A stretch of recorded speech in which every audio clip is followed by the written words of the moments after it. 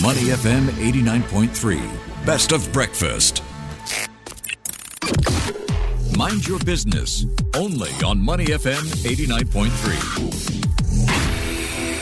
Welcome to the Breakfast Show with me, Ryan Huang. Despite the uncertain economic climate, the local digital payments landscape is experiencing rapid expansion, with an increasing number of fintech companies securing licenses to fuel their business growth.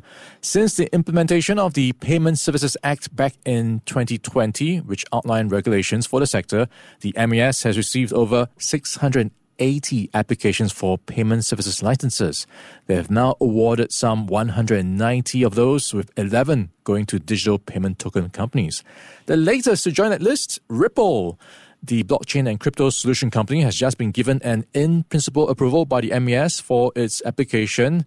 And this comes as well with the news in the backdrop that it is still sparring with the US Securities and Exchange Commission over a lawsuit, as well as the wider cryptocurrency industry facing tightening policy in the US. So what is the significance of this in-principle approval for Ripple, and what will it be doing for payment adoption in Singapore and the region? Joining us to unpack it all is Rahul Advani, Policy Director for APAC at Ripple. Good morning, Rahul. Thanks for joining us on the show. Thank you for having me, Ryan. Well, congrats on the latest news. Before we get to the main part of our discussion, and for the uninitiated, give us a bit of an overview what Ripple does. We know you've got a lot going on, including an XRP token. Sure, Ryan. So we are the leading provider of crypto-enabled solutions for businesses. Our mission is to build breakthrough digital asset solutions for a world without economic borders. So our solutions are faster, more transparent, and more cost-effective, solving inefficiencies that have long defined the status quo.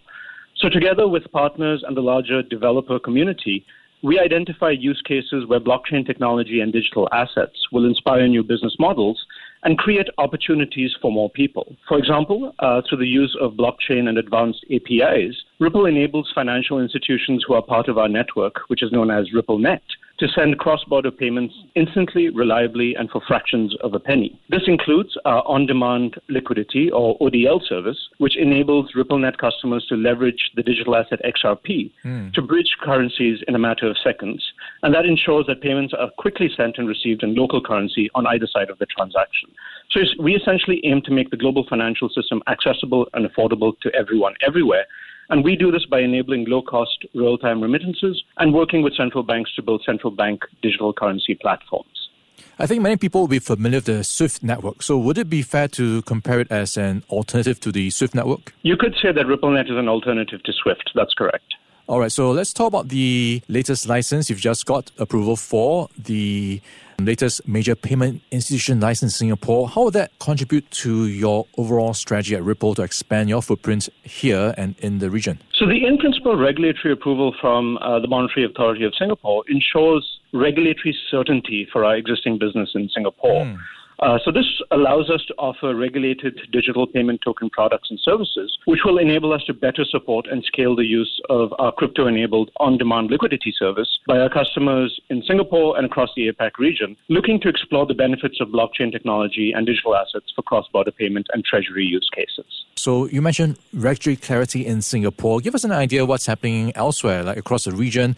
Which are the front runners when it comes to giving clarity on regulations, and where are some of the other places that are not as forthcoming? So, at Ripple, we have long been advocating for clearer regulatory frameworks for digital assets. And, we've seen recent developments in the industry which further underscores the urgency to put more safeguards in place there. So we believe that moving forward, striking a balance between encouraging innovation and ensuring consumer protection will not be easy. But looking at the bigger picture, Singapore continues to be a good example of a jurisdiction that has provided the clarity needed to drive crypto innovation. Given the cross-border nature of digital assets, what we don't want to see is a race to the bottom, right? And hence opportunities for regulatory arbitrage when it comes to regulations. Global consistency and clarity is important for the industry to develop sustainably. So in order to reduce regulatory uncertainty and provide clarity to the legal character of digital assets, it's very important for regulators to develop a taxonomy for digital assets. This will allow for forward-looking and flexible regulatory frameworks to be built that provide regulatory certainty and consumer safeguards, and at the same time meet the goals of encouraging innovation and growth. And, Singapore is a great example of a jurisdiction that we believe provides such regulatory clarity because, to start with, there's a clear taxonomy for digital assets. So digital assets are either regulated as digital payment tokens, or DPTs, under the Payment Services Act, or as digital tokens which constitute capital markets products and are regulated under the Securities and Futures Act. So this allows for an activity-based licensing framework covering a wide range of activities, which better facilitates innovation while mitigating risks.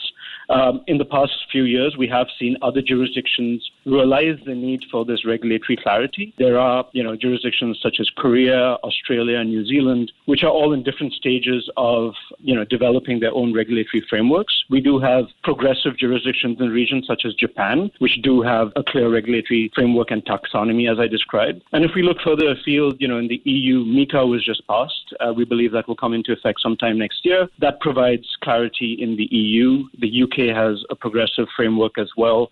Switzerland, too, and most recently in Dubai, we've seen in the UAE efforts at providing this regulatory clarity. So I can say that in general, in the region at least, regulators have realized the need to provide this regulatory clarity. All right. So just wrap things up, for Ripple APAC, you've got the license approval. So what's next for you in terms of perhaps partnerships? So we will continue to grow and scale our commercial partnerships for ODL as demand for the solution continues to grow. However, a key focus of ours is also on developing talent.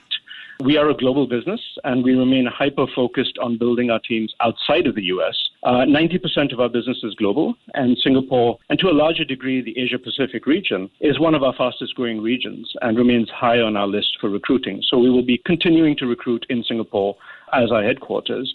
Additionally, through our University Blockchain Research Initiative, we support universities around the world to advance blockchain education and real-world solutions in digital payments and beyond. And we've partnered with a number of universities in the region, including the National University of Singapore, to support research, new curriculum development, and technical projects to train the next generation of the global fintech workforce. So we're very bullish on the region, we're very bullish on Singapore, and we're going to continue to build, develop, and grow over here.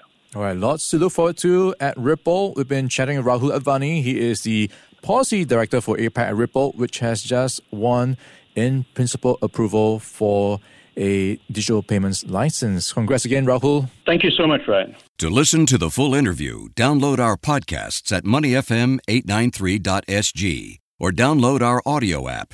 That's AWEDIO, available on Google Play or the App Store.